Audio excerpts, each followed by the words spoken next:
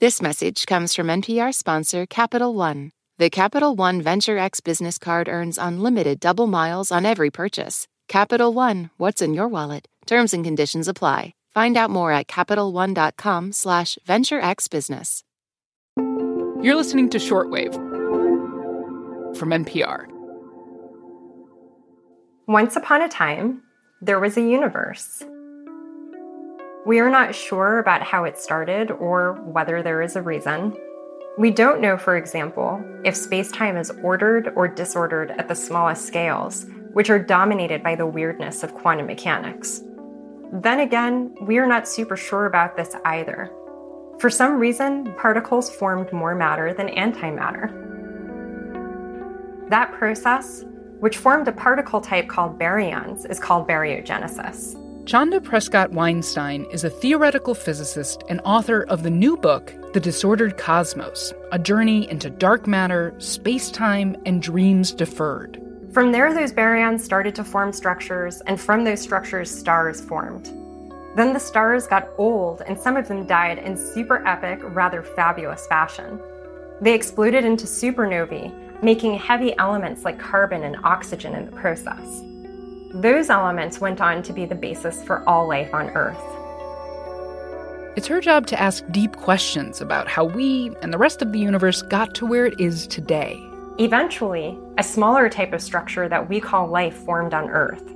Some of the life forms that evolved were relatively hairless apes that use a variety of methods of communication. She asks big questions in an all-humankind type of way, and also in an individual, I am a queer, black, agender woman marginalized in a field historically and currently dominated by white men, and that difference is important and actively shapes our science type of way.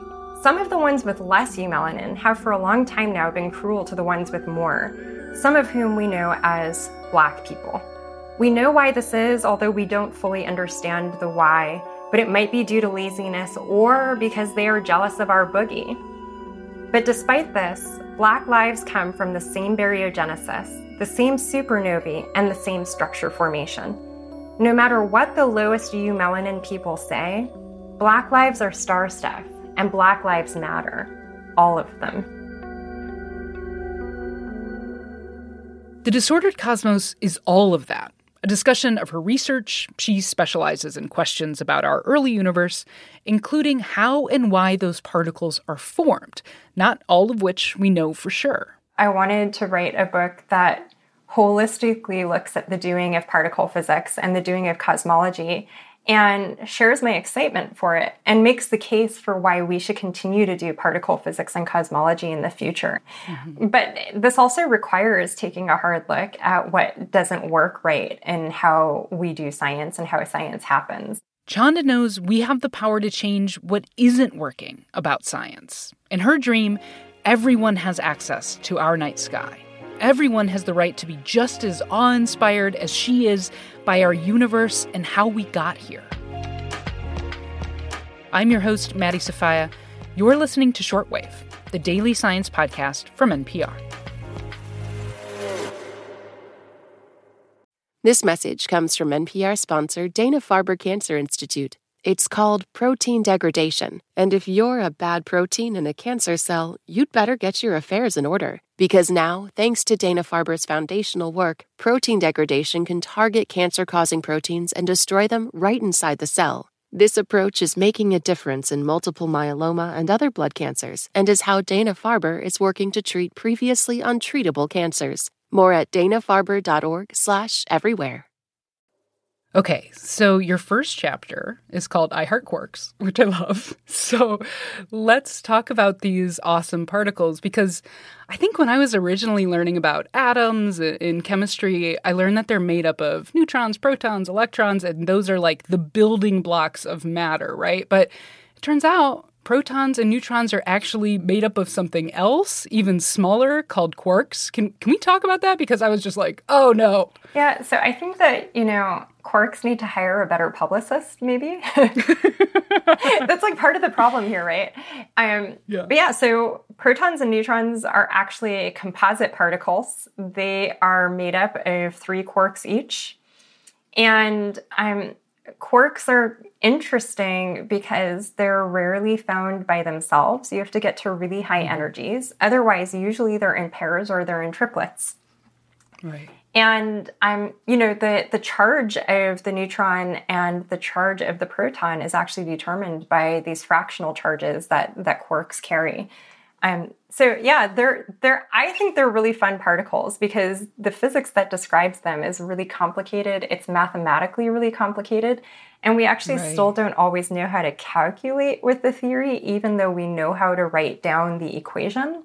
And I would say that's like a quirk of quark physics. Well, I love this because, we knew that protons and electrons had a charge, right? But we didn't really know why for a period of time. And that concept of constantly asking why, which is something, we've been equipped with from a very young age, is very central to being a scientist. And you argue one definition of being a physicist. Yeah, I think this comes back to I'm a holistic thinker and my holistic perspective, which is that as children, we haven't been disciplined into thinking, like, why does this particle have such and such charge is like a different question from why is my teacher a racist? And that's like the comparison that I use, right, in the introduction with a teacher that I had. And I think what's interesting is that we have to be disciplined into thinking those are separate questions. We train children into understanding those as separate questions. And I'm choosing the word discipline here because, in the academy, we actually refer to these different lines of thought as disciplines. But I think the production of them as distinct and wholly separate from each other is really a form of disciplining. Another critique Chanda has of the science classroom came up when we were talking about our experiences in high school chemistry. I mean, I definitely got you're not really getting it, so chemistry might not be for you kind of vibe. Yes, I also had that experience in high school chemistry. So shout out to all the chemistry teachers who don't talk to students like that.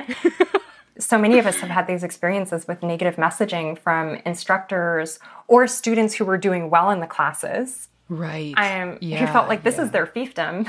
I get to be the smart kid in class. You're the not smart kid in class. That we have these like hierarchies that are totally unnecessary and not really reflective of the fact that the actual doing of science is a practice of being confused a lot. Oh my God, that was my experience. I mean, that's it, right? That's the process. It's a process of learning, of testing, of asking questions, and most of the time, that well kind of gets deeper, right? Like I remember when I started my PhD feeling like, man, am I good at bacteriology? And then the first 2 years were just a lesson in how much you didn't know and learning to sit with that and be with that. And that is very, very much a part of the process that I think gets lost in translation quite a bit. I think one challenge there also is that even if the program that you're in makes an attempt to communicate to the students, feeling confused is something that happens to people, that those of us who are from backgrounds that are at the margins of scientific tradition, or even just like completely outside of what we would consider to be the boundaries of scientific tradition, maybe hear it differently than people who are used to being seen as, comparable to the insider community. And so I think that can hit differently depending on, whether you come from a family where there are multiple scientists and you're like, oh yeah, okay, I hear what you're saying. This is a stage. But, people like me become scientists all the time versus like, oh, am I just the one who's not going to get it? Like as a Black woman, like maybe that's your takeaway. That was certainly, I had many moments like that. And so I would also say that people need to really think through that your audience is not, a monolith. Right. Absolutely. Absolutely. Okay. I want to talk to you about how universities, academia at large, handle trying to bring underrepresented people into STEM. And specifically, the problematic way that the need for diversity in STEM is framed. Yeah, I wish the video was on so you could see my face right now. Because you're like, how much time do we have? Yeah, like how much time? I mean, really, like, I'm just like that emoji with the teeth. I hope that evokes the right thing for listeners. The argument that is often made at the funding level, like say the National Science Foundation, is that we need to broaden participation of people from underrepresented groups in science, technology, engineering, and math in STEM because it's a national security issue. If we don't have enough, and I'm putting we in air quotes, if we don't have enough homegrown scientists, then the other people might outcompete us in science. And I'm just saying the other people because you can insert different groups at different time periods. Like for a while it was, quote, the Soviets. Now it's China. And so there's like this othering that's embedded in it, but it also articulates underrepresented group people, including Black people, as a national security resource. Which for those of us who are of African heritage in particular, that is in dialogue with and in conversation with the history of slavery. The fact that Black people were brought to the Americas in the first place as a labor resource.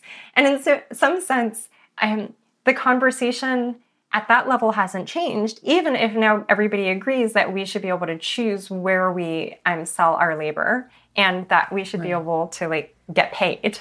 Yeah. Yeah. So that's different. But fundamentally, the argument is not about our rights and about our right to enjoy science and participate in the scientific conversation. It's always about like, how does this benefit us in some capital way? Right, right. There's so much conversation about like diverse groups of scientists make better science. And there's so little talking about how everybody has a right to be here and should just be able to be here and do science and not as this resource to provide a thing for science, if that makes sense. Yes. And I think in the context of how our economy and social relations are currently structured, it's not a particularly surprising place that people have arrived at. In a capitalist economic system, our value is always going to be framed in capitalist terms. But I think that this is also actually not consistent with, humanizing people. And at the end of the day, part of the case that I want to make in The Disordered Cosmos is that thinking about the cosmos can be part of what humanizes us and is part of who we are as a species, that we like to think about the night sky, that we like to tell stories about it, that we want to understand it. That's a very basic human impulse. And so I see some tension between fulfilling our humanity and sticking with this economic mode where people's primary value is contextualized in these like capitalist terms, or even that we're thinking about people's value at all, as opposed to like, you're a human, so like that's cool. Yes. Yeah. And I think, that you bring it out so beautifully, because just talking so much about the joy of this experience and of course all the other stuff that comes along with being in science. But it's so clear to me in your book how much there is joy in being able to ask these questions and participate in this social experiment that is science, that really it felt to me that you just want people to be able to do that. I'm just like pro nerd. I want more nerding. Like that's part of it, is more nerding for everyone. More nerding. God, I love that. Okay. All right. Okay. So ultimately, this book is about freedom. You write that when you started your blog, The Disordered Cosmos, the namesake of this book in 2007, that, quote, I still believed that what I wanted was inclusion in physics. I thought that was what freedom would look like.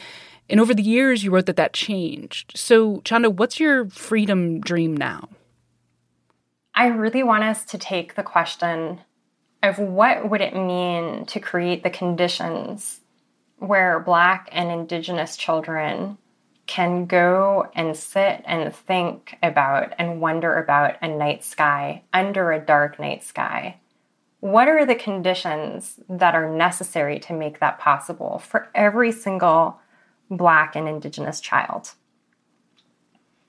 And I think that's a valuable organizing question because it requires us to think about pollution food, housing stability, public transportation. When I say pollution, I mean light pollution too.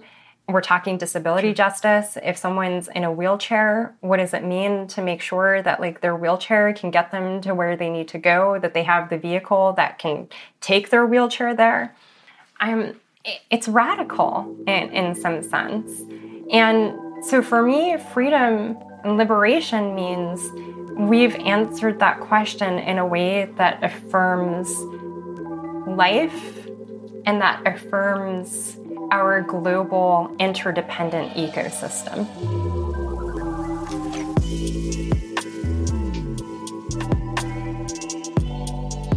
Chanda Prescod-Weinstein is a theoretical physicist. Her book, The Disordered Cosmos, is out now.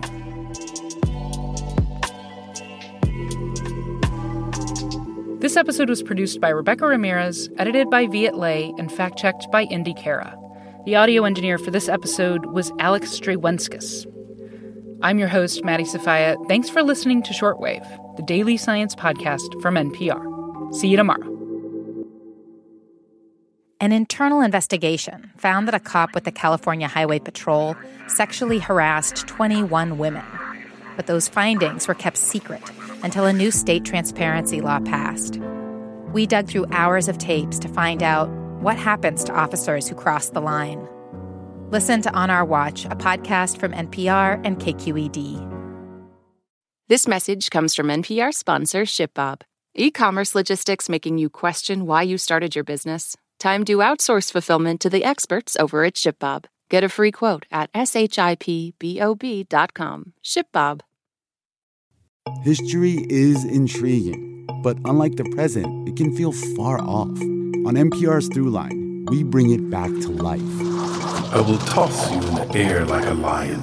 I will leave no one alive in your realm. Go inside the stories from then that shape the world we live in now.